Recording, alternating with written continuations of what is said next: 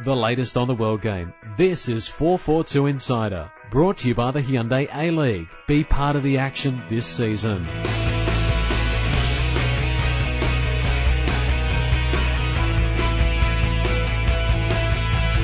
Hello, welcome to this week's 442 Insider Podcast. I'm publisher Andy Jackson. Joining me, as always, is editor Aidan Ormond. Hello. Online editor Kevin Ayres. Hooray! And special guest this week, Matt Warren, freelance sports journalist of BBC and SBS fame. Welcome, Matt. Hi. Thanks, guys. Yeah. So the boys were doing it tough up on the Central Coast yesterday. I did see the tweet, Kev. Yeah. So it was nice for us in the office. All right, let's kick off. A-League round 19. Last weekend, kicked off on a Friday night. Brisbane Roar hosting the Mariners. 2-2 it finished. Goals from McGlinchey and inevitably Zlatan Mrnjavich equalised after two best-up Borussia goals. Lads, thoughts on this? Glimpses of the old Roar at times? Certainly Borussia back in the goals. Took a long time to warm up, though. I mean, the first half was as bad as anything they played the rest of the season.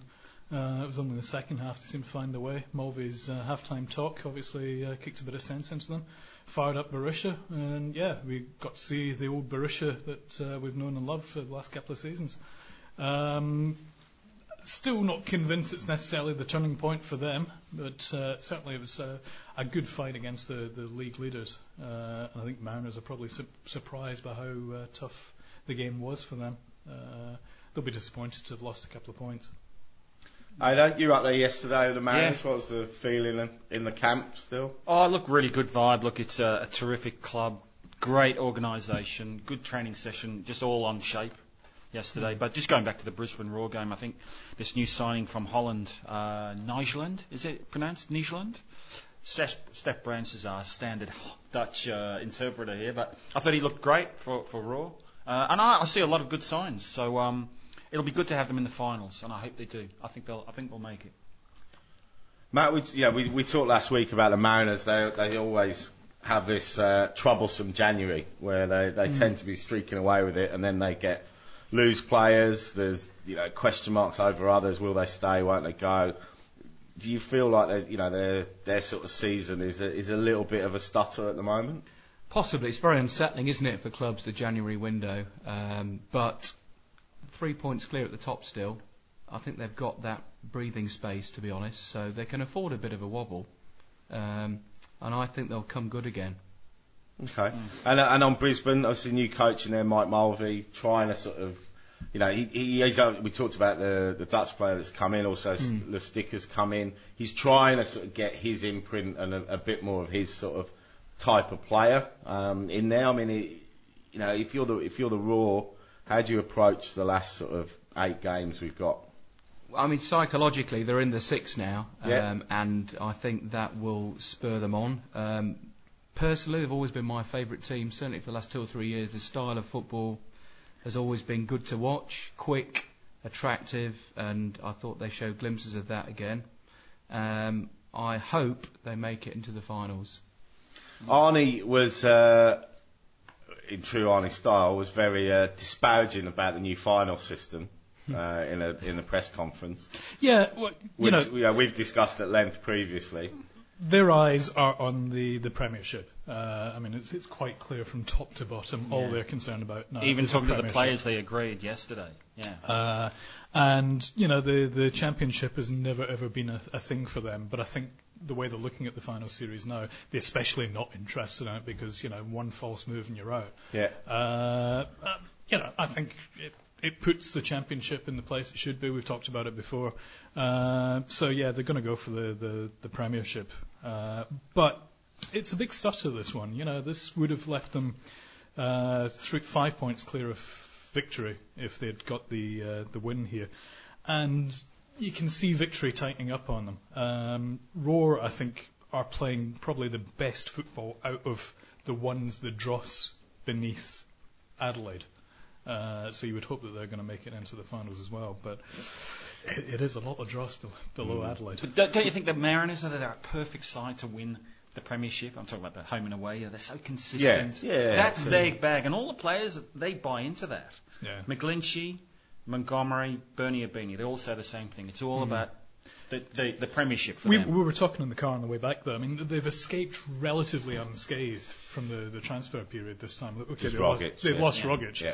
but he hadn't actually had that. He wasn't an intrinsic part of the side, I think, this season, in the same way that Matt Simon was and Hug Wilkinson was in seasons And that's typical before. Arnie as well. He doesn't rely on one player. But it was Like also, that you'd system. probably say it was one of the few positions where they did have a bit of cover. Oh, absolutely, You know, yeah. like if McBreen would have gone, Yeah, they you're would be. that could be terminal. But, you know, they've got McGlinchey that can come in and play in that role. And they managed to hold on to Bernie and Matt Ryan for the end of this season, at least anyway. So, you know, they are stronger than they were at this time last year, I think. And Victory are going to put in a big charge. And I think that it really is a genuinely huge threat to them this season. I as far as see Premiership. Victory. Yeah. Yeah. But Matt, what's your take on the revised finals system? I mean, you talk about Brisbane being in the six. You know, they'd probably be looking at this now, thinking, right, if we can just get into the finals, we're 2 games away from a grand final. You know? I've never been a fan, obviously coming from the UK. I just can't get my head around the finals. I know it's a very Australian thing and a very American thing. To me, you finish top of the league, you're the champion. End of story. You're the best team over a season. Yep. And I'm just not a fan of finals games. I don't think it shows the true best team of the season. Yep.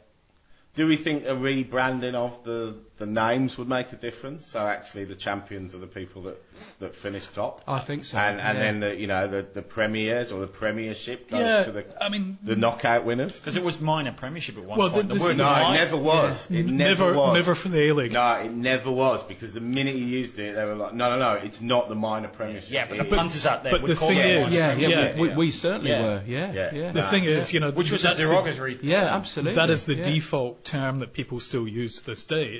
They never say the Premiership, they say minor Premiership. So if we can turn that around, and the Championship is when you win the season, and the Premiership hopefully then gets rebranded as the Premiership, and people might stop calling it minor Premiership. I think it's a great idea. Or we just don't have a final system at all. No, I That won't disagree with happen. that. I think there is a place for it. Yeah, I've sort of been one around, but obviously I'm from the UK as well, but I think this is such a unique sporting landscape, as is the US, that I don't have a problem with the final series. And as I've said before on this, I think moving it to a straight shootout almost by default puts more emphasis on the home and away, because it is a bit more of a lottery now. And if you accept it as such, I don't have a problem with it. But I think rebranding it might be the way forward. So it's currently to Premiership and formalise that. Championship should be the other way round, maybe. Yeah, it's the Premier's plate again, and plate sort of has that runners-up sort of feel, and the champion. So if you said champions is home and away, the Premiership is the knockout. Yeah. And I think Arnie's getting his excuses in early because, you know, look, Arnie was great yesterday, but you know he's got the ACL as well. He's got the finals. Once they win the home and away, the Premiership, I think he's happy. Because he's back in Asia again next year. The thing is, the playoffs, whatever you want to call them, whether you like it or not, the excitement levels are sky high, which you probably don't always get during the season. Yeah. You look at English football, when the playoffs were brought in there for promotion, you know, the ratings go through the roof. Yeah. And it really is high drama. Yeah. So in many ways, I guess, you know, they are a good thing. And that's where I think dropping the home and away from 1v2, and when you've seen these teams already play each other 3 times, I think having every game sudden death will heighten that drama. Absolutely. Because it doesn't matter what you've done up till now, it's can you do it in a one-off game when it counts. And I think that's where Ange comes in. I think Arnie's strength is his consistency. Not sure whether he can get them over the line in the real clinches. That's where Ange and perhaps Popper come in. Pop Guardiola, as somebody calls him. Get out of it. It was on Twitter, so it must be true. All right, Wellington Phoenix. Was it you? It was me. Yes. So you've got Zlatan Mikrinovic, The Kiwi Pop Messi. Guardiola, Michel Piero. Kevin Ayres. All right, Wellington Phoenix got back to winning ways, love this lifted game. themselves off the bottom. This is at Eden Park, more famed for its rugby matches than its football matches, but great stadium. 1-0 win, Jeremy Brockie got on the end of a pinpoint cross from Paul Eiffel. Wasn't the best of games. That's been charitable. Go. I Tell it like it is. I actually had an emergency root canal surgery at 11:30, and I was watching this game wishing I was back in that chair. 1 point. But a rare moment of quality from Eiffel really settled it. Ricky Herbert won't really care, though, lads, will he? I mean, he just wanted to get that 3 points under the new direction. Was it? But did he play under the new direction? I thought it seemed a little bit more like Phoenix of old from what I saw. Yeah, but, and he's getting the results as well. Yeah. And I think they really needed that result ahead of this game against Central Coast tomorrow night. If they didn't have that, I mean, they'd be cut adrift at the bottom. Yeah. They'd be, clear. They've still got lots to play for. You look at the table. Yeah, ridiculous. they all still have. I mean, we'll look at the ladder. I mean, and Glory, Matt, grand finalists to bottom. Yeah, it's a lot of questions being asked. Astonishing, isn't it? Really, earlier on they were playing reasonable football, and I don't know what's gone wrong, to be honest. But it's an alarming slide. It's very rare to have such a rapid fall from grace, I suppose. Yeah. 2 points from the last 21 possible points for Glory. I mean, that's Villa form. It's just shocking. I mean, you can't. I don't understand how Fergie's surviving this, to be honest.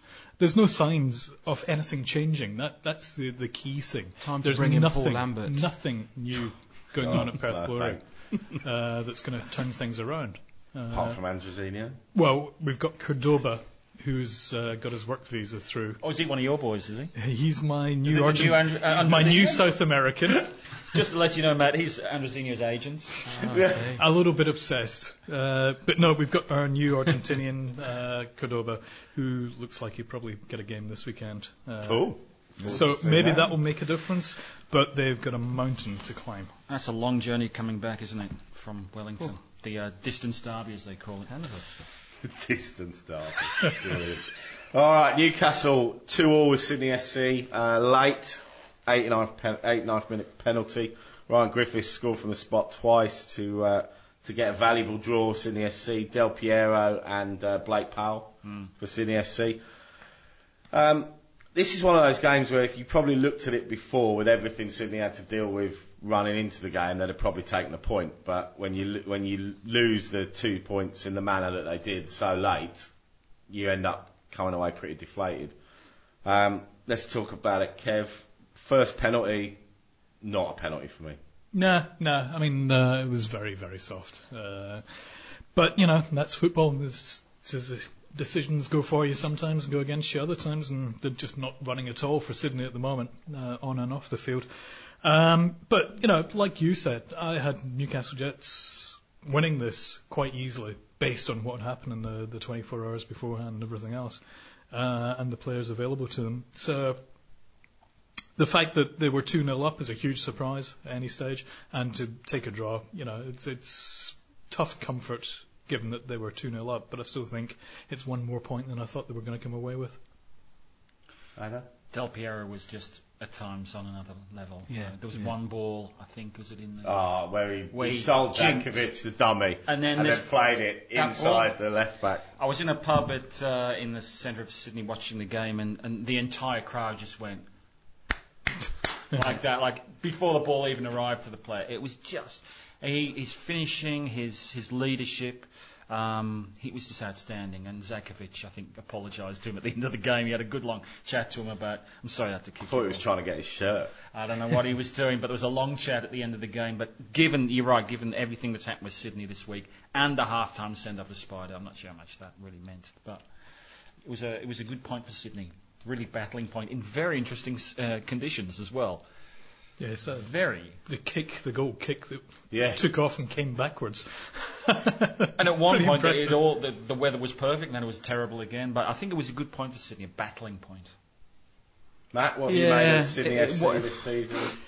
They just can't seem to get going, can they? They had a bit of momentum, and you just worry that they're just not consistent enough for me. And I think, yes, you may have taken a point from that on paper, but to be ahead and to settle for a point, I don't know, psychologically, I'm not convinced they'll make it into the top 6, I have to say. They look good one week and average the next. Yeah. Shout out to Terry McFlynn for doing his best to disguise the deliberate handball. Yeah. Not Mika. No, I'm trying to take it away. And the fall afterwards and the run-off as well was it was classic. Yeah. You're fooling no one. All right, Melbourne Victory, Melbourne Hearts. Oh, yes. Victory held out, 2-1 win. Second successive derby triumph in a game that has previously caused them a few problems. Lads, what do we make of it? Goals from Archie Thompson, Mark Milligan, consolation from David Williams. And, Hart had periods in this game where, they looked like they could do something, but they couldn't really, they didn't score at the key moments when they had decent pressure, which is always important. And then, Archie Thompson's sort of first goal sort of knocked the stuffing out of them a bit, I think. But Clinical, weren't they, Victory? Yeah. And I think Thompson's looking really good again as well, which is crucial to them going forward. You spoke to him for the mag, didn't you, Alo? And he was explaining his, shall we say, to the Heart fans, his gestures to Heart fans. Some, obviously fairly distasteful stuff that comes from the terraces, and he was just reminding them that he scored against them. But there was that photo when he scored the winner in the last game with that fan close to him on the touchline, giving it to him, and Archie's right there with him with his shirt off. Yeah. Look, we actually spoke about that in the interview for the Coming magazine, but Nathan Coe was outstanding for Victory. Hart dominated early, and they were strong later in the game, but I think once Victory get into their gears and Flores gets a bit more space, very hard to stop, and Rojas and Thompson are the best two up front, I think. Add McBreen, and there's an all-star. Absolutely, yeah. I think Victory have just got the finishing line in sight now, and they're really charging towards it. They've got the mojo. Everything's working for them now. Ange's got them running like a well-run unit. I can't see them being stopped, to be honest. Central Coast Mariners game, I think, next month. That's effectively going to be the season decider, I think. It's going to all boil down to that, providing both of them can hold the nerve elsewhere. And I don't see any reason why they won't, to be honest. Matt, what have you made of John Aloisi's first season in charge? Been a bit up and down. Yeah, he's had a tough job there anyway, I think, hasn't he? I just wonder whether they've got the quality in the squad, Hart. I think it's going to be a longer building process. He's done reasonably well, I guess. He's new to the management game. I don't know. Wait and see, I guess. Wait and see. Hart have been another side that have, a little bit similar to the Mariners, that are sort of basing their, the foundation of the club on being almost like a feeder club and selling players. So whoever's coaching Hart is going to have to deal with losing their best players on a consistent basis. We've seen Babalj go, we've seen Moroni go, we've seen Babalj come back, we've seen Bajic left in the week of the big game as well. So, is Babalj a significant return for them? Do you think at the right time, maybe for a late push into contention? You would think he would be. At the end of the day, there's 4 teams that look certain to make it into the final, so the other 2 spots are wide open, and there's 4 points between them, between 6 teams. It's going to be hell for leather amongst the bottom of the pack. So the slightest variable can make a huge difference. I think Babal is the thing that Hart have got to. That's their trump card to play. Could be enough to get them through, but really, I keep saying this. Anything below Adelaide United are a basket case at the moment. But at least they were playing good football up until and they got that recently. buffer as well. Yeah, it's a big gap. Huge they buffer. Couldn't f that up. They're through, but the rest of it, it's generally not been very, very good football at all from the let's move on to Adelaide. That's the last game of the round. I was gutted. I was so close to betting on a Western Sydney half-time, Western Sydney full-time, and I went draw at half-time, Western Sydney at full-time.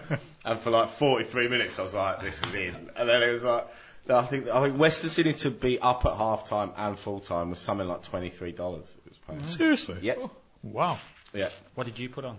Did you put anything on? No, I put draw and Western Sydney to win, so I didn't win. Gutted. Alright, the Western Sydney bandwagon. Pop Guardiola. That's it. Rolls on. Still going strong. You have to just have nothing but admiration for the job Popovich has done at Wanderers. Incredible effort. The whole team's bought into his philosophy and his way of working, and rewards are just there. I mean, to thrash Adelaide in 4th place, 4-2, away from home, that's a fantastic result. Absolutely Well, they fantastic seem to result. like playing Adelaide when they put 6 past them. He's Isn't got it? 10 goals in 2 games against them. He's clearly a good coach. I mean, I think he was well regarded at Sydney FC, and he's obviously good at getting his message across to his players, isn't he? They've all bought into it. They're not always pretty to watch, but they're effective. But he seems to have, he seems to have been very. What I like about what he's done is there was a plan. There was very clearly a plan to what he's done that was well thought out. That was right. The first stage of building this team is we need to be difficult to beat. We need to be well organised at the back. We need to give no stupid goals away. Then when we do that, then we start adding the offensive side to the game. And now they're scoring goals. They're winning away from home. You know, they've got the confidence to go away and be a bit more offensive than they were in the start of the season, and it's just a real good example of, and they did it without how you Pelens build. as well. So many times you see coaches and you come away, what are they actually trying to do? What is Ian Crook, great example. I watched Sydney play. You think, well, what have they been doing in the close season? What are they taking from the training part onto the pitch? What's the plan? Because what should happen with these guys is there should be improvements through the season. Look at victory with Ange. Compare the first game against Melbourne Heart with where they are now. You can see an improvement in pretty much every player that plays for him. Same with Western Sydney. And that, I think too often we just see, how are the players improving under this coach? I think under most coaches that we've seen in the A-League, players have gone backwards. There's very few players that have come in and come on. In the A-League, and that's one of the biggest disappointments for me with the A-League as a developmental league. Players arrive and go backwards, and it takes special coaches. Ange, Arnie, we were talking again yesterday about Arnie. We watched him taking players aside, explaining exactly what he wanted, how to do it, how to achieve the vision that he's had. But also giving them the confidence as well. I mean, we all need confidence from our bosses, and when they give you that confidence, it takes you to another level. And if there's a plan and you're fitting into that plan, you know exactly what you're doing. Arnie's a great example of that with Michael McGlinchey. He was. I mean, yesterday again, stuff that was going on. We were quick to jump on Arnie, but he was encouraging the players and really complimenting them when they were playing well, not just coming down on them like a ton of bricks when they screwed up, which is the stereotypical vision you may have of Arnie. He's clever though, Arnie, because he's an us and them kind of guy, isn't he? Very much so. Well, that suits Central Coast as well. It's always been us and them. So he's bought into that as well. Popovich has got a similar thing going with the Wanderers as well, in that kind of us and them thing. Not in the same camp siege mentality in the same way, but what he's established out in Western Sydney is he's used the benefit of being away from the city centre, away from the publicity glare, just to build his team in his vision. He doesn't court publicity at all. I mean, for the first half of the season, absolutely. First half of the season, we were only getting half an hour access to training sessions, which is unheard of, anywhere else in the A-League. Apart from, when it's the training session before game day. He was just taking his charges, forging them in his vision, in his likeness. And not listening to the media, which was saying, well, who's Jerome Pelens and who's this? And these are all rejects, quote rejects. But when we sat down with Popper for the magazine, a very charismatic guy as well, clearly explained why these players are there. When you compare it against, the way that Hearts started, and especially the way Gold Coast United started, encouraging the media spotlight, making brash promises, and then completely failing to deliver. Wanderers have just gone, whether it's just Pop or the FFA setup as a whole, has learnt from those mistakes and just approached it the way that it should be approached. The fans as well. Job. I mean, it must be great to be a Wanderers player at the moment, to be at home. What a phenomenal atmosphere. Yeah, I mean, incredible. Yeah, and look, hopefully we'll get Jared Tyson on the show in the next few weeks, and he'll tell us more. And also, that. the best thing about it is that they have been successful. Because they've built something now that is difficult. it's a bit more difficult to lash it up from here. I know. But having said that, I think the FFA has been given a lot of credit for creating the proper way, and they have, without a doubt. But by the same token, I still think it would be almost impossible to plonk a team down in Western Sydney and screw it up. It would have to be a special brand of incompetence to do that. Well, they did it in the NSL with Parramatta Power, so it can happen. Yeah, I just think it's that it can muck up. Yeah, it's been that perfect.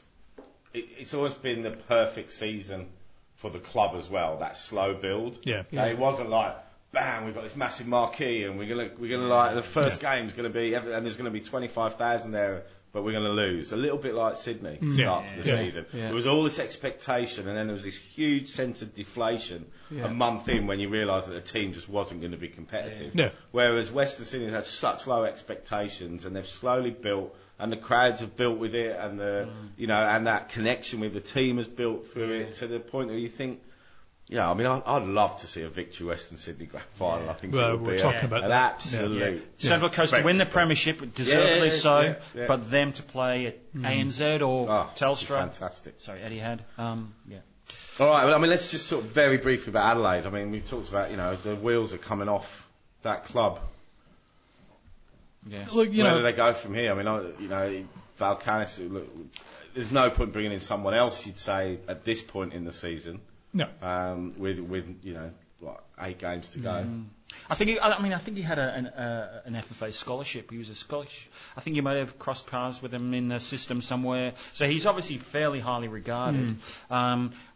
Again, an assistant coming in, it's always difficult. It's not a good record for assistants coming in. No. Again, we were talking discussing, about it. And, Gary Van Egmon's probably the only one that's really made a great success of it in any way, shape or form. I think Stubbins is the answer for me, but that's just my I opinion. would have said Stubbins as well would be the automatic thing. But, I don't personally know Michael Volkanis. I've never talked to him or anything. But his post-match interview was not encouraging, I felt. It was very vague, lacked charisma, assertion. Maybe he's the answer, but I'm not convinced at the moment. I'd have thought Stubbins would be a much better thing. Kuzmina's comments during the week were very interesting when he was trying to explain what happened effectively, but without naming him, pointing the finger of blame at Michael Petrillo at Adelaide. And there does seem to be a running theme. It's a basket case, and it's unfortunate for them. Their season's going to be a write-off by the looks of things, and it started so well. There's no reason for it to have ended up this way. But God knows. They were on top of the ladder, weren't they? At the start of the season. They're flying. It's absolutely flying. And then bizarre. it all started. Cozzy started chopping and changing. It's sad to see because it's another club like the Mariners who have got really good core support as well. They could be and should be a success, Adelaide. Yeah, great stadium. Yeah. Look at that stadium, that pitch, everything. You look at the club and you go, why are they getting this wrong? It looks so good. But Adelaide is one of the strongholds of Australian football. Adelaide City, Juventus, West Adelaide, massive clubs in the old NSL. Yeah. But they've squandered that sort of just with Cozzy's thing, danger of sort of deifying him as a saint who's been hard done by. But he was saying during the week that the reason he dropped Sergio was because he didn't know if he was going to be there the next week, so why play him? But he did the same thing at Sydney with Juninho. When Juninho was not going to be coming back for another season, he just stopped playing him. It's your marquee star. Sergio is one of the finest strikers the A-League's ever seen. You don't just stop playing these players because, they're not necessarily going to be away. They're there for the next Get day. some use out of them. All of them are going to be finished at some stage. But I think Cozzy's mentality is always to give the younger Aussie guys a go. If he knows they're not going to be there, he will go, well, look, I want to play this young kid because... But he wasn't even doing that, really. I know. He was going for a false nine kind of system. It's just ridiculous. False coach system. False coach system, indeed. Ladder. Okay, wow. Rant over. That's it.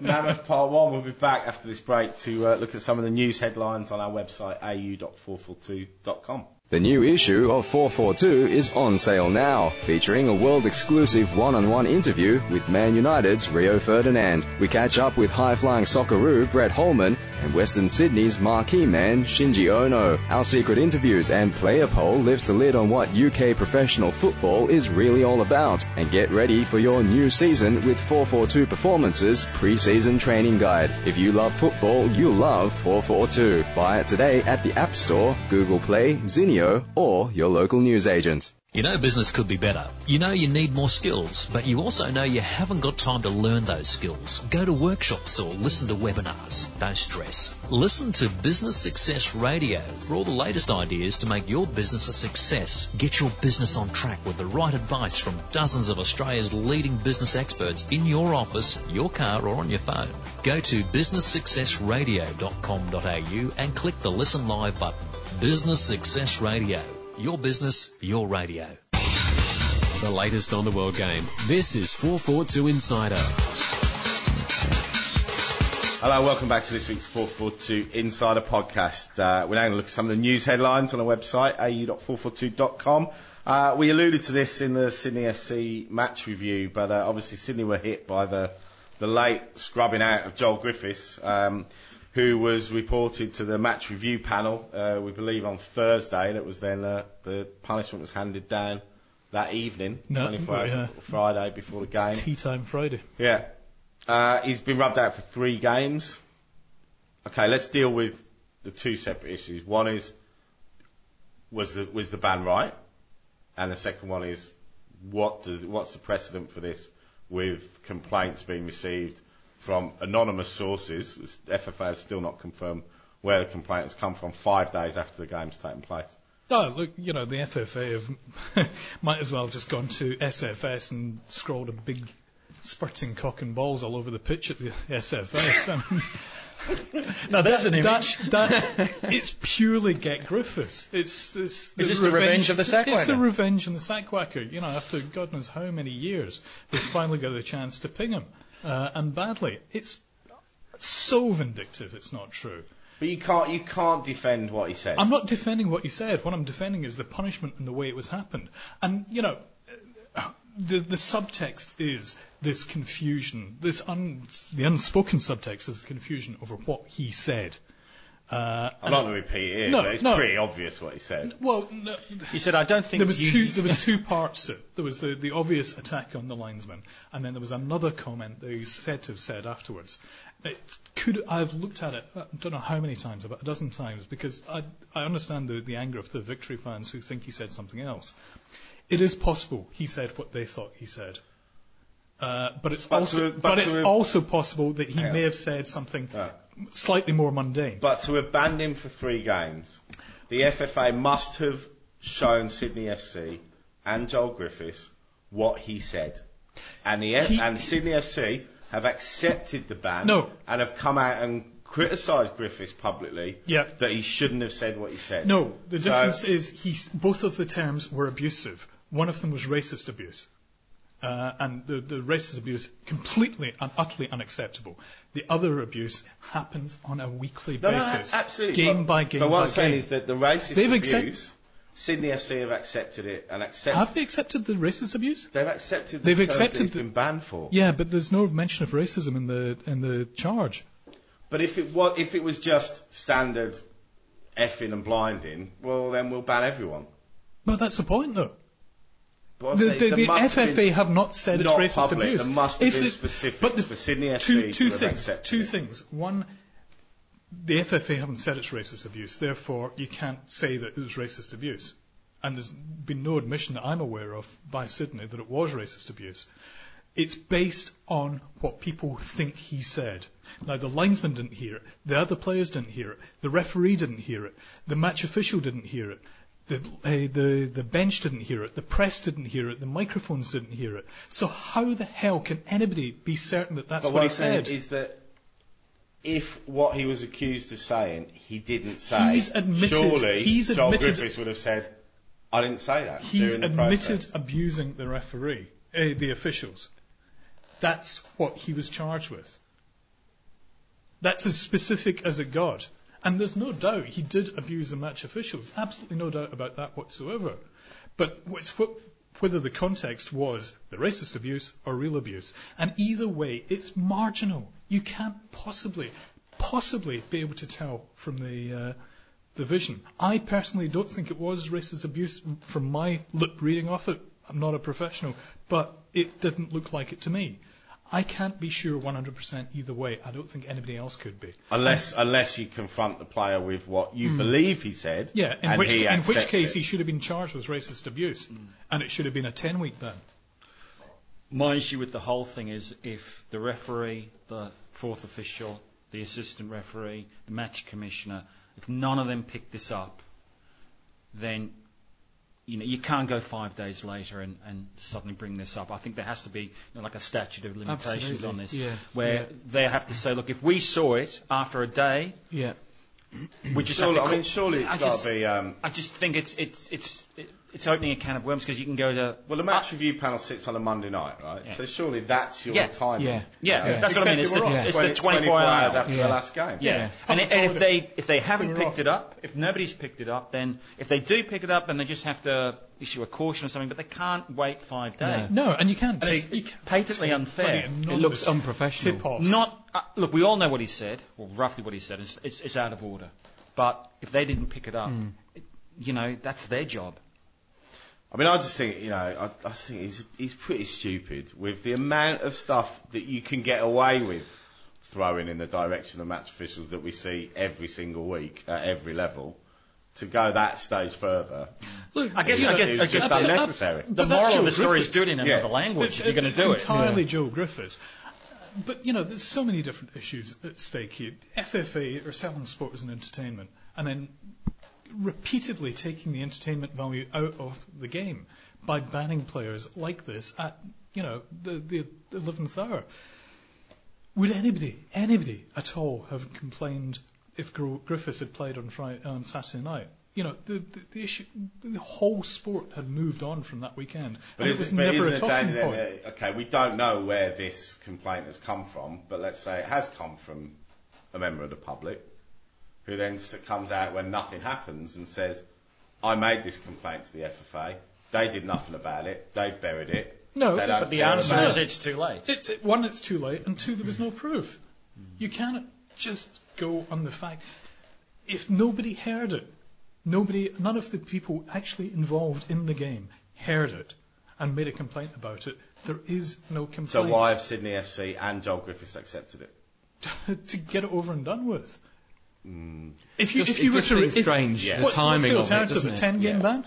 If they deny it, they've questioned the timing of it. They haven't questioned the ban. There's no questioning the fact.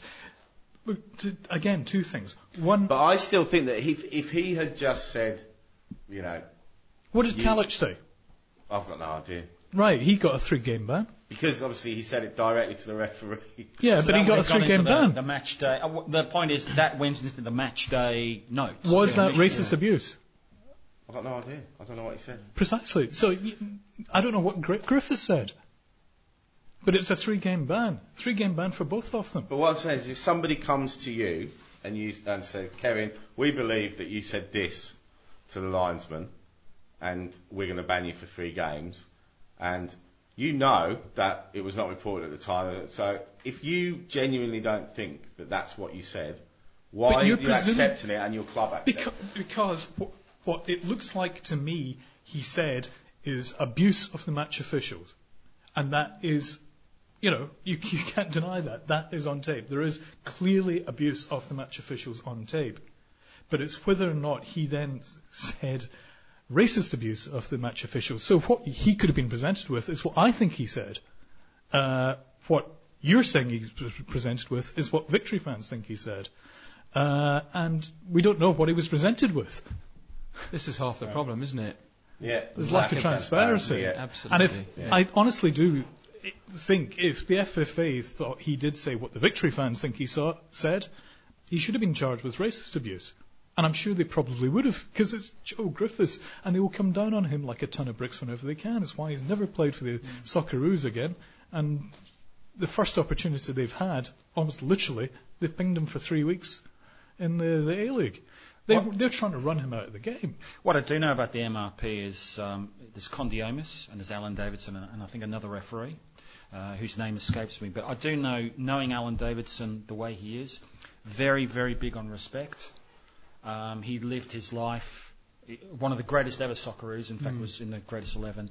Respect was very high from him. So I think from his point of view, anything like this, they'll always look at. But I still think, from a point of view of 24 hours after the game, if nothing's been picked up, I think it's just unfair. Well, I think the danger is that we could spend watching every game. Yes, absolutely. And find yes. general swearing at officials. Yes. Yeah, without a doubt. Yeah. And in different languages as well. I mean, I'm sure that yeah. I saw a player from another country do exactly the same, but it was, I think, in another language. So it's where so do you wide put open that? to interpretation, and it's it becomes a bit silly. For Joe to get done for this, it's the thin end of the wedge. It could lead to nobody playing.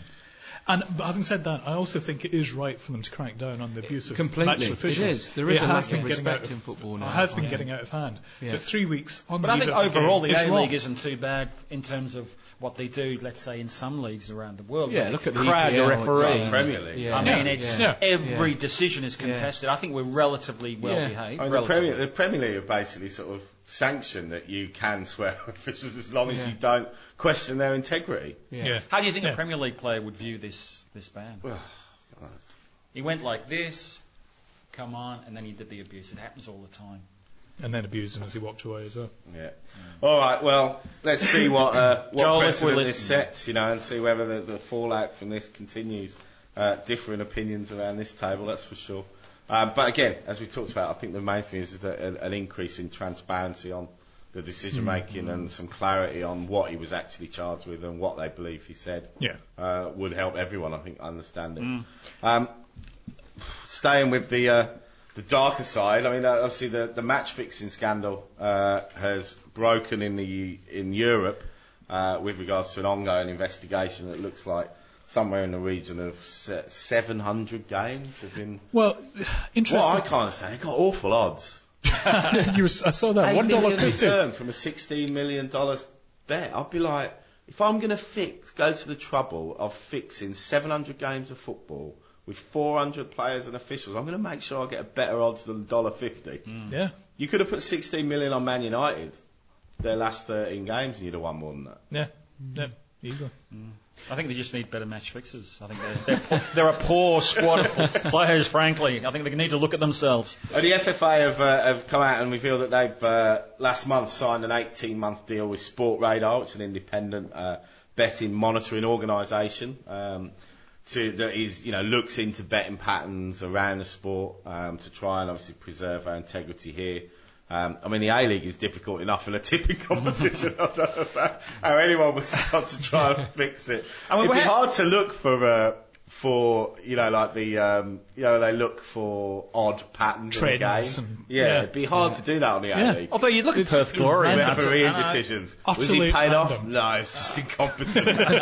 Although we have had a whiff of it in this country, haven't we? Didn't Maury get pinged for? No, there was a few one Friday afternoon. Brebner and Muskie. They were betting on games. Yeah, I mean that wasn't anything like this. I mean that was just. But that's all that we've had, really. Yeah, we've never really had anything like so this. far.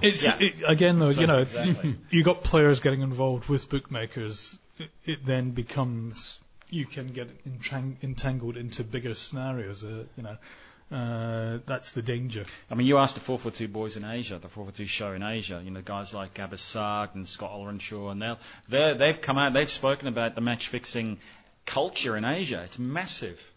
I mean, I remember, is it Matt Letizia in his autobiography who revealed that they were sort of, like the first corner, like first time of the first throw when all the spread betting started. Yeah, because in their view, it wasn't match fixing. It was like, right, we'll take the kick off and one of us will boot it out for a throw-in. Right. And our mates will all have money on the time of the first throw-in, or give away a corner. Well, I mean, I'm sure this is going to rumble on. Well, interestingly, Europol came out yesterday. Hands up, who'd ever heard of Europol? I only know Yesterday. Interpol. No, I hadn't heard of him. First I'd ever come across a made-up name, I think. I heard Tony Evans from the Times on the BBC podcast this morning was talking about that he's got very little faith in this and believes that it is actually a PR exercise to get the name of this new organisation out there, because he's written it in the Times saying there's so little transparency on what were they actually fixing, how they've done, and like we're talking about, it's not huge amounts of money. It's not even what a Premier League player's annual wage. No, I think you'll find Interpol trying to sort of talk them down in the public press, because they're the big boys of this. That's it. And this is Europol. Who are they? They're nobody. People's Front of Judea. All right, Michael Thwaite. He's not the only one questioning Perth Glory's direction. It's a problem when you're best defender. Well, exactly. He's talked about the decisions to let Bas van der Brink, Billy Mehmet, and Jesse Macaronis all leave the club in the last month. Particularly he's referred to the loss of Bas van der Brink as being critical. Obviously, they were teammates at Gold Coast as well. This again is not a good sign, Matt, when current players are coming out and questioning the direction. You often see players just as they've left give a parting shot, but generally not players that are still there. It's a club in turmoil, isn't it? I guess on one hand it shows he cares, which is a good sign for the Glory fans, but you can only see a club in disarray there, really, and you can see with their position on the ladder, he's got a point, hasn't he? Right. Bernie, Abini, Ado, talk us through this. You're up there. You boys were up there yesterday. Kevin Ayling, you talked to Bernie about his recent experience over in Belgium. Yeah, he rated it as a 10 out of 10. The story's on au.442.com today. Look, he really enjoyed it. I just got a tweet from an agent this morning just reflecting on his version of events. The word is that he'll go in the off season to Club Brugge. Whether or not they sell a striker is probably the main thing, but whether or not he can be brought in when the striker goes, whether or not that happens is another thing. But he absolutely enjoyed his 8 days over there. Went from 45 degrees to -6 in 24 hours.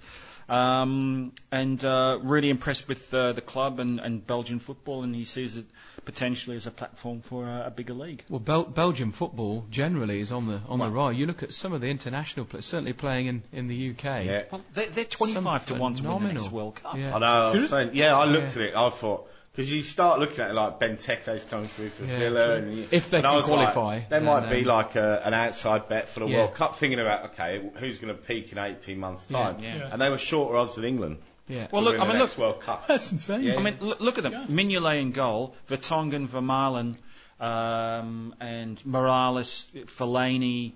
There's just Benteke, Hazard. Yeah, there's so many of them. Lukaku, Chelsea as well. There's so many coming through. So he really rates the culture of football. That there. will bring his football onto another level, Yeah, I mean he's technically certainly. Yeah, I mean I think he's got a lot to prove. But at 20, it's probably the time for him to go, and I think the club wouldn't mind him going as well, given the money that they might get from the deal, which of course they always need. I think one day eventually come back a better player. I don't think he doesn't seem to be especially growing as a player with the Mariners, I think he needs a fresh outlook and a fresh pair of hands on him. It could be the Babal situation where he might end up coming back fairly That's soon. good for the A-League though, isn't it? Because players come back with more of an educated football. And he's playing a wider role. He was playing more central until Zlatan Mikrinovic caught fire and just how many goals? Hasn't gone out yet. So he's been relegated to a wide right role, which he's enjoying. And he's really enjoying playing under Arnie as well. And we all remember him for the 2011 Grand Final when he came on. And he really changed things when he came on with his pace. A good chat with Bernie, a really nice kid, and we did ask him about Weekend at Bernie's as well. He's never seen it. Never seen it. We're going to have to get my copy. He's going to review it for us. All right. Mark Milligan, obviously fresh from the Melbourne derby, was drafted into the Socceroo squad as a late replacement. Why? Ahead of tomorrow morning's game against Romania. Mark, Millie Jedinak was a withdrawal after copping a pretty horrific injury. Ian Holloway, the Palace manager, was fuming about this, wrote a newspaper column absolutely scathing about what happened. He copped an elbow, similar to the Gary Mabbott one, where he's fractured his cheekbone, broken his nose, and going to be out for a few weeks, and then going to have to play in a mask for the rest of the season. He's got a hell of a nose to break. Yeah, Holloway was scathing about it. It was one of the most despicable things I've ever seen on a football pitch. The player didn't even come and apologise. He said it's just what football's come to. But yeah, Ado, you don't look too. You weren't too impressed about Millsy getting called up. What's up with you? Well, I just think it's a heck of a long way to go for a fairly meaningless friendly. He knows what Milligan can bring to the team, Holger. He played him at the in Hong Kong. I just think that it's just unfair to Melbourne Victory. There's not one player in Europe or in Asia that could play that role that he's supposedly playing. As you say, in a meaningless game as well, isn't it, really? I just think Victory playing on Friday night, really key player lost. I just think it's unfair on Victory. I don't even understand why we're playing in Spain. What was wrong with Romania? It's warmer. Yes, lovely weather. Have you been to Marbella? You've been to Barcelona. Yeah. You know what it's like. I've been to Marbella, and Spain's great. The FFA need their holiday. Have we play Spain in Spain? Yeah. Just putting it out there. Well, there'll be 200 people there, won't they, for Romania? Exactly. Romania not exactly doing it for the ticket sales, are we? 3 spots higher than the Socceroos in the rather meaningless FIFA rankings. Brazil are ranked something like 18 now, aren't they? Yeah. But don't you think Millsy's call-up's just pointless? Yeah, I mean, you'd think, like you say, in a friendly game that you could manage with a couple of late withdrawals. Couldn't Musty come in? We'll go with 21, It's like, yeah. It's just unfair on Victory. The clubs have no power, though, do they? That's the problem. Yeah, and also, we know what Millsy's like. We know what his strengths and weaknesses are as a player and as a Socceroo. Surely there must be some young player out there that we could have drafted in from Europe somewhere that would have fulfilled that role. Never mind. Lucas Neal, however, doesn't look like he's going to get a run. He's suspended, isn't he? Yeah. Well, no, he's suspended for the next game. Okay. So they're going to get some players in, give some young centre-backs a shot. Again, it would be pretty stupid playing a player that's suspended in the warm-up game. This is Holger. Suspended. This Brilliant. So what do we learn from that? And let's bring in Milligan for a 24-hour flight for I don't know how long he'll play. But the upside to that is after Thursday we might find out where Lucas Neal's going to. Got a hint? OSAussies.com were suggesting he might even be going to Perth Glory, but I don't think so, to be honest. And his agents are not saying a word, not giving Perth any Glory clues need him. whatsoever. The justification for that being that's why they let Bass go, to make room for Lucas, but I think they need a lot more than that, to be honest. At Perth Glory. Well, I mean, they let Bass go because they weren't going to offer him a new contract next season, so that was my understanding. So it's just Fergie being Fergie. Talking of bands and players playing while banned, Joe Griffiths just scored twice against Tahiti in Sydney's friendly. Take it that doesn't count for his ban then. This morning. It's not an official sanctioned match, so it's just a practice match. At 9:30 in the morning, I don't think it's an official game. It'd be A-League games. Yeah. It's like if you get a ban in the Premier League, you can still play in the Champions League. There was pre-season games were included in the bans for the A-League. At the end of last season, pre-season games counted. So you would have thought that would still count too. Make it up as we go along, Kev. It's easier that way. All right. Before we leave, we're just going to throw over to friend of the pod, Ben Coonan, who is over in Marbella with the Socceroos, and he is joining us talking to Robbie Cruz on the eve of the Socceroos game against Romania. Firstly, mate, welcome here to Marbella in Spain. How's it to be back with your Socceroos teammates in such a beautiful surround? Yeah, it's good. Obviously, it's always good to come away with the national team, and it's always good to get with the boys and see the Aussies. So it's an important game for us to prepare for the vital clash next month against Oman. So hopefully we can put in a good performance. And you've come here on the back of some outstanding form for your club side, Dusseldorf, a double at the weekend against Stuttgart, no less. Talk us through that experience.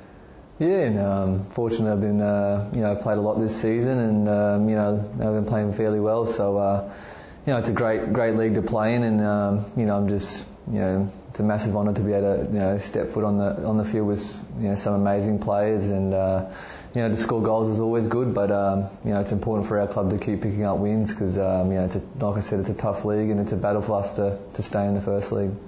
And we've seen your form replicated for the Socceroos as well, some outstanding showings of late. How much do you feel you've grown as a footballer this season in particular in the Bundesliga and internationally? Yeah, like I said, it's a wonderful league, and I think playing in it, you gradually just adjust to the standard, and you're only going to improve playing against these world class players. So I've played a few good games for the Socceroos, but hopefully I can keep getting better and better, and it's vital for us to make the next World Cup and to really keep building on the momentum that Football Australia's really done. So it's important that we all like I said, work really hard in this next game and hopefully prepare well for the game against Oman. To the Socceroos now, a friendly clash against Romania, of course, but sum up its importance in the respect to next month's qualifier against Oman. Yeah, it is. Romania are a great side. They recently beat Turkey, I think, in the qualifiers, and they've got some great players, so it's going to be a difficult task, but in the end we're here to prepare for the Oman game, so obviously we're going to try and get our structure together and get players playing together again and preparing for that game, but obviously we want to win the game. It's a friendly, but winning always creates a good momentum and confidence boost. Thank you, Rob. Thank you. Buying a car is a big commitment. You need to make sure you have the right car at the right price before you sign on the dotted line. So the best thing to do before you buy a car is log on to the Behind the Wheel website. At behindthewheel.com.au, you'll find dozens of unbiased and independent new car reviews. Browse by different manufacturers and find exactly what's right for you. While you're at behindthewheel.com.au, check out the latest car industry news, read motorcycle reviews and news, and pick up some handy road safety tips too. Don't sign anything until you visit behindthewheel.com.au. The new issue of 442 is on sale now, featuring a world-exclusive one-on-one interview with Man United's Rio Ferdinand. We catch up with high-flying Socceroo Brett Holman and Western Sydney's marquee man Shinji Ono. Our secret interviews and player poll lifts the lid on what UK professional football is really all about. And get ready for your new season with 442 Performance's pre-season training guide. If you love football, you'll love 442. Buy it today at the App Store, Google Play, Zinio, or your local newsagent. Back to 442 Insider.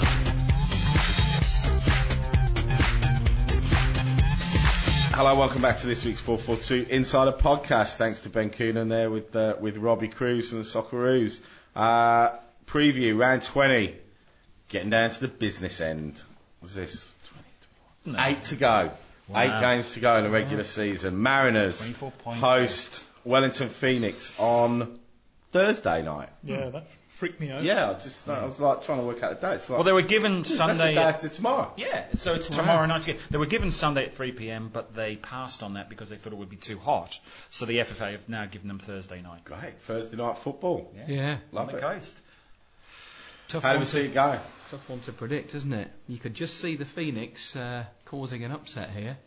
Yeah. As is the way in football. Yeah. Yeah, we were talking about this in the car coming back. It's one of those games. It's like a banana skin. Could be a potential small banana crowd. Skin. Thursday night. Everyone's tipping. I don't know what the odds are, but I'm sure that the odds are heavily in favour of the Mariners. Look, they look great in training. They are the best team by far in terms of consistency. But this is a potential. The first goal is crucial in this, I think. If the Mariners score first, game over. And Lockhead looks like he may not play, so Hogg's going to come in. Berthaus injured. So there's a refashioned defence. I know that Arnie was working on Lockhead being there. I could hear him telling him, if Lockhead drops in, you drop in there, but he may not be playing. So, look, tough one to pick, but the potential here for a Phoenix upset. Again, though, from being up there, it was very insightful to see how seriously Arnie takes every single game. Even, Wellington Phoenix, who, second bottom of the league, long 19 points behind them. He had focused the training exactly on what he identified as Phoenix's weak points, and he had a DVD ready to show the players before the game. But that was weekend at Bernie's. So that doesn't count, Kev. That's the lighter side of it. Is that where we got that? Yeah.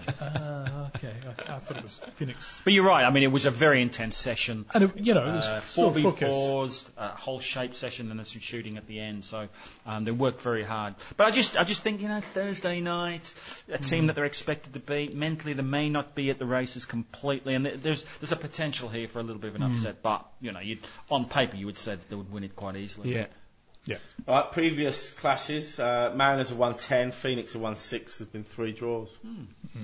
All right, what's a tip? 3-0 Mariners. 3-0 Mariners, emphatic. No banana skins. I'm going to go 2-1 to Phoenix. Big call. Big call, I know. 1-0 to Phoenix. Wow. All right. I'm going to tip the Mariners. I think they'll do it comfortably. I think it'd be 2-0. Well, logically you'd say the Mariners 2-0, comfortable, 3-0. but you never know. All right, South Australia meets Victoria, and normally sparks fly when the Victory head over to Hindmarsh. We've talked about Adelaide in turmoil. Another home game comes thick and fast. Probably the worst team you'd want to host right now. If you're Adelaide United, would be a rampant Melbourne Victory coming to town. Yeah. No, it's going to be, I do feel some sympathy for Michael Vukanis with this. This is not the game you would want for your second game in charge, you would think, and your first full week in charge. It's always, a notorious clash, this one. But I think Victory stand to run riot in this one. Seriously, the end of the world.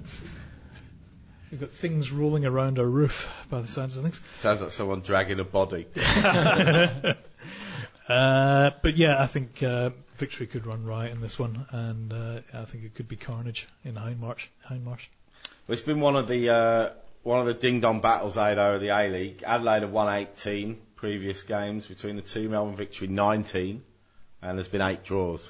I think Adelaide won early in the season at Hindmarsh. And I think Victory was saying that they learnt a lot from that game. And as you said before, Victory have progressed, and I think they would have learnt from that game as well. And I think it's hard not to tip a 3-1 to Victory for this one. They're just in fantastic form, and Valkanis needs a bit more time with this team. That's exactly my score prediction as well. 3-1 to the Victory. If this game was at the start of the season, you'd certainly give Adelaide the odds on for the win, but I can't see anything other than a Victory whitewash. Okay, I'm gonna round that out. That'll be unanimous. That's a Victory away win. Who was it that didn't like us tipping Victory? Was it Guido on Twitter? It was like, when we tipped him to win at Perth. Oh, that's right. Yeah, he was very upset. Just we upset people at times, don't we? We do. All right, Melbourne Heart host Perth Glory. Good chance for Melbourne Heart to put the Derby defeat behind them as they continue their sort of yo-yo season. They'll go into this, you'd think, probably full of confidence, even after a defeat. They'll look at this, Kev, as an eminently winnable game. Yeah, you would think so. I mean, everything's going in their favour for Victory over Glory. Glory, obviously, in decline up to now. But as I say, Cordoba, this new Argentinian's set to play some part. Whether he's match fit and can play an entire game remains to be seen. If he's as good as everybody's making out him to be, then he could be, the tipping point that starts the Glory revival. But I'm still not convinced by Heart either. For all that Glory are having a shocker of a season and 2 points from the last 21, Heart are only 2 points ahead of them. So their season's not great either. I think this might be a bit of a dreary old draw, to be honest. 10 previous clashes. Glory have won 5. There's been 3 draws, and Heart have won 2. Shane Smelt's in line to return. Yeah. Vital for Perth if they are to get back in contention. Yeah, really. I mean, you look at it, it's fairly simple. If Smeltzy scores, they're going to do okay for the rest of the season. But look, if Heart don't win, they might win a few Twitter followers because this is the Twitter promotion. The interactive round. This is the digital interactive round where they have the Twitter handle on the back of players' shirts. So at Richard Garcia will be there. And if you don't have a Twitter handle, then it's just at Melbourne Heart. It's also the ignored embargo round as well. Oh, yeah, and I should apologise because I didn't see the word embargo until tomorrow, and a lot of other You journalists. and Fox Sports. Just about Well, they've got to everybody make it in the else. subject. When you send out an email, it's got to be in the subject. It line. was in red ink. Oh, was it? Yeah. Ah, well, What was this I'm for? colourblind. They sent out the press release about the digital round 24 hours early, and was pretty much universally ignored the embargo on it. Brilliant. Well, Adam Peacock and myself both just missed it, so we just tweeted How did you tweet it? Yeah. See, that's the problem with Twitter. Everyone's racing to be first. It's like, don't read those important words. Yeah. But, But yeah, look, I'm with Kev. This could be a fairly dreary game. But I just sense Smelty could be the difference here, so I'm going to go for Perth Glory 1-0. I mean, if your Twitter handle's Tanishek. on the back of your shirt, Matt, you probably want to have a decent game, wouldn't you? Otherwise, certainly you would. come off and have a quick shower and look at it. Oh God! Phone battery dead with all the alerts going off. I can't see many goals in there. I think a goalless draw, possibly a Hart victory 1-0, but not many goals in this one at all. Yeah, I mean, as well. if you're Ian Ferguson though, and you've got a new signing that's come in, you've got Shane Smeltz back, your team talk's pretty much written for you, isn't it? You beaten grand finalists, look around the dressing room, look at the quality of players we've got here. A win tonight, and we're potentially, we're back in contention. We're in the sixth. We're 2 points off sixth. Hart, not the greatest at home. I don't know. They're a difficult side to pick, aren't they? They're good in patches, but I don't know. I'm going to tip a Glory win. Yeah. I think they're going to get something out of this. No Bass. Yeah, Schmelzy. Thwaite bad mouthing the team. Nah. But that could also bring them together as well. That could be the reason why he did it. It could be the kick up the arse that they need. But I just sense that this could be a Glory win, and I hope so because they've had some pretty tough weeks in the last sort of month or so.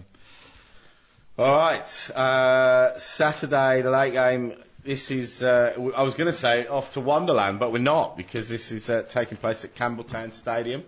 It's not much of a it's a regional round. Round for Western Sydney. Not really the bush, is it? Yeah.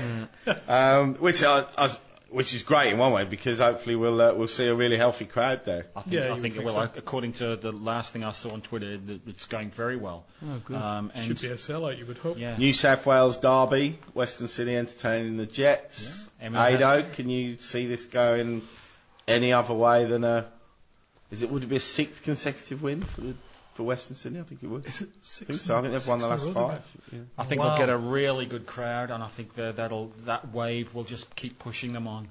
Emil Heskey, of course, in good form. I think Polenz back. Am I right, Kev? Don't know. It was a 1 week ban for him, I think. So look, it's hard not to go past a Wonderland victory or a Wanderers victory. And I should just say, if there's anyone driving from the CBD to the game, let us know on Twitter because I need a lift. Did I get that in? It's a new low. Anything to save on petrol. 442 editor hitchhiking down the M5 to Campbelltown. It's a long way from where I live. Kev? Yeah. I mean, it's not so long ago we were talking about Western Sydney.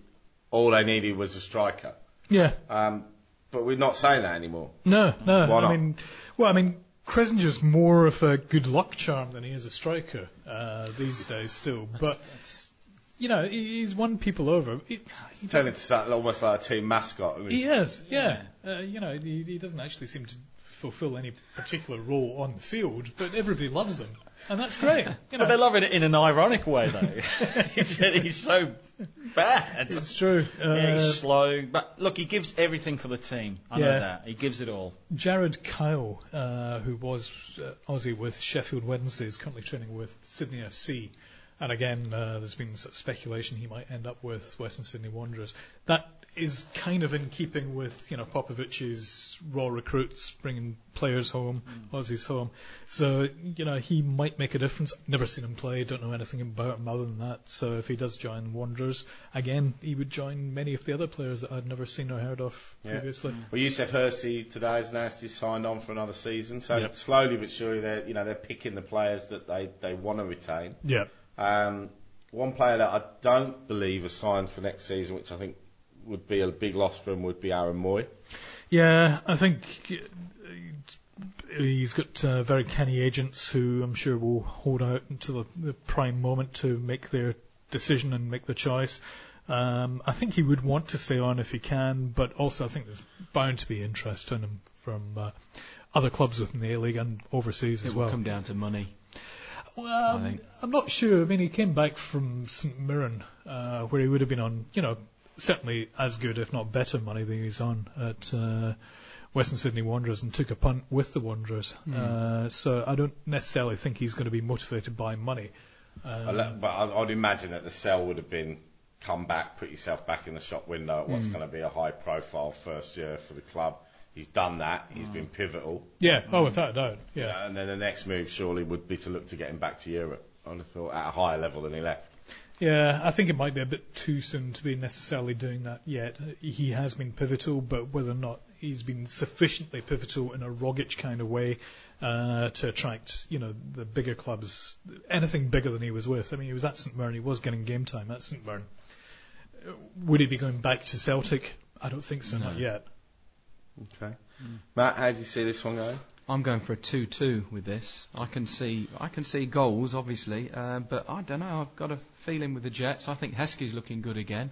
I'm tipping Heskey to score at least once, and I just think you can't win every week. The Wanderers, I think they've got goals in them, but I don't know why. I've got a feeling the Jets will push them all the way. No, I tend to agree with you there. I don't think this is going to be an easy game. Not playing at Wonderland as well, it's a different environment for them. It's almost like an away. At times it'll be like an away game, although fantastic crowd, I believe. And I think they're expected to win, aren't they? The Wanderers have had such a good win last week. Sometimes that expectation can. Yeah, it's a good point. They're at that stage of the season now where they can't keep playing it down. No, they can't keep saying. It's like so, and they are now genuine contenders. Yeah. So it's like that then brings with it a different pressure when you run out on the pitch. That you're looking at, instead of looking up and saying, we're going to have a crack at them, we're the underdogs, all of a sudden, teams you're now expected to win. Yeah. And teams come to play against you to not lose. Yeah. Rather than thinking, we're going to beat Western Sydney. I still think that's going to be the problem for season 2. I think they're still riding that wave, and Popper's keeping a handle on it this season.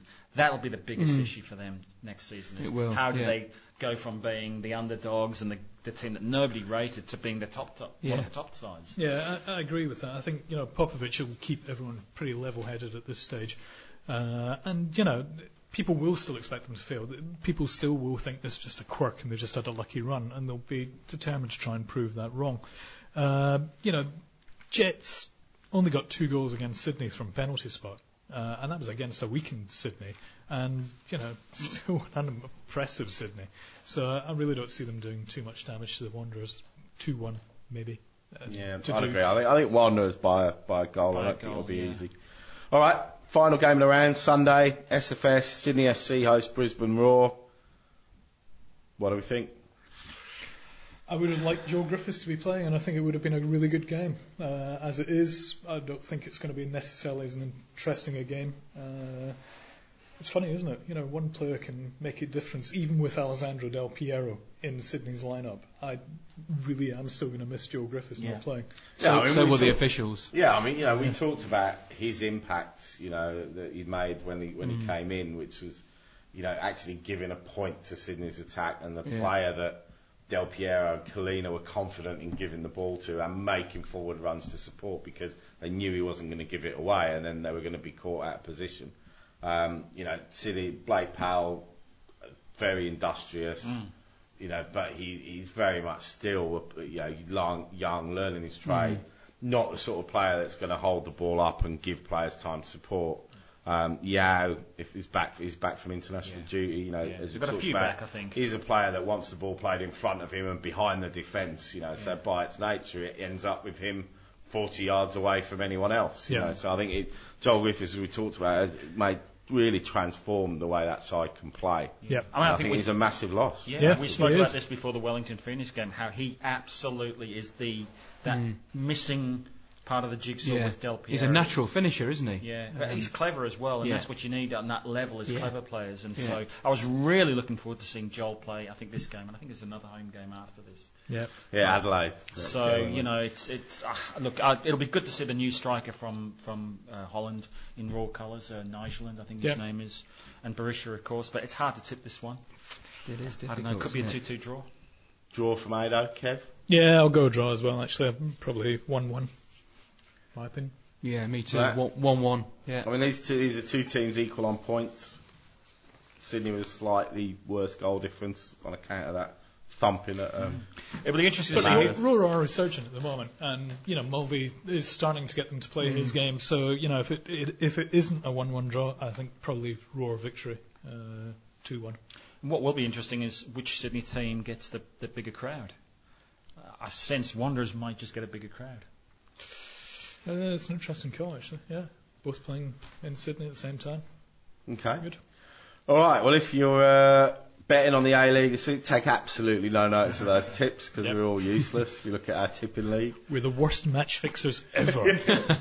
If you're going to game, enjoy it, get out, support your local A-League team. Matt, thank you very much for joining us. No worries. Pleasure to have you on. No worries. And we will be back next week to talk A-League and look back on the Socceroos, how they go against Romania. It's on tomorrow morning, 6:45 Ridiculous kick-off o'clock. on Fox Sports. And don't forget Performance Online as well, 442. Oh, yeah. A new fantastic website. A new website launched this week, Yeah. 442 Performance, just in time for your pre-season. So there is absolutely loads of content up there. Yeah. Chelsea Big match players, Man preparation. United players, talking about your getting you ready for the new season. Local stuff will be going up there soon, so get along. And also, if you're in the Sutherlandshire area, 442 Performance will be conducting skills clinics at the Sutherlandshire FA, Curva Coaching Skills Clinics, in April. It's all on our website. Get on it. So what is the Performance Online website? It is, good question, performance.442.com/au. Come on. Just go to Once more. Just go to the normal site and follow the links. It's on the nav. It's on the nav bar. All right. Thanks for joining us. See you next week. 442 Insider is a Helms Media Solutions production. Visit helms.com.au to find out more about our services.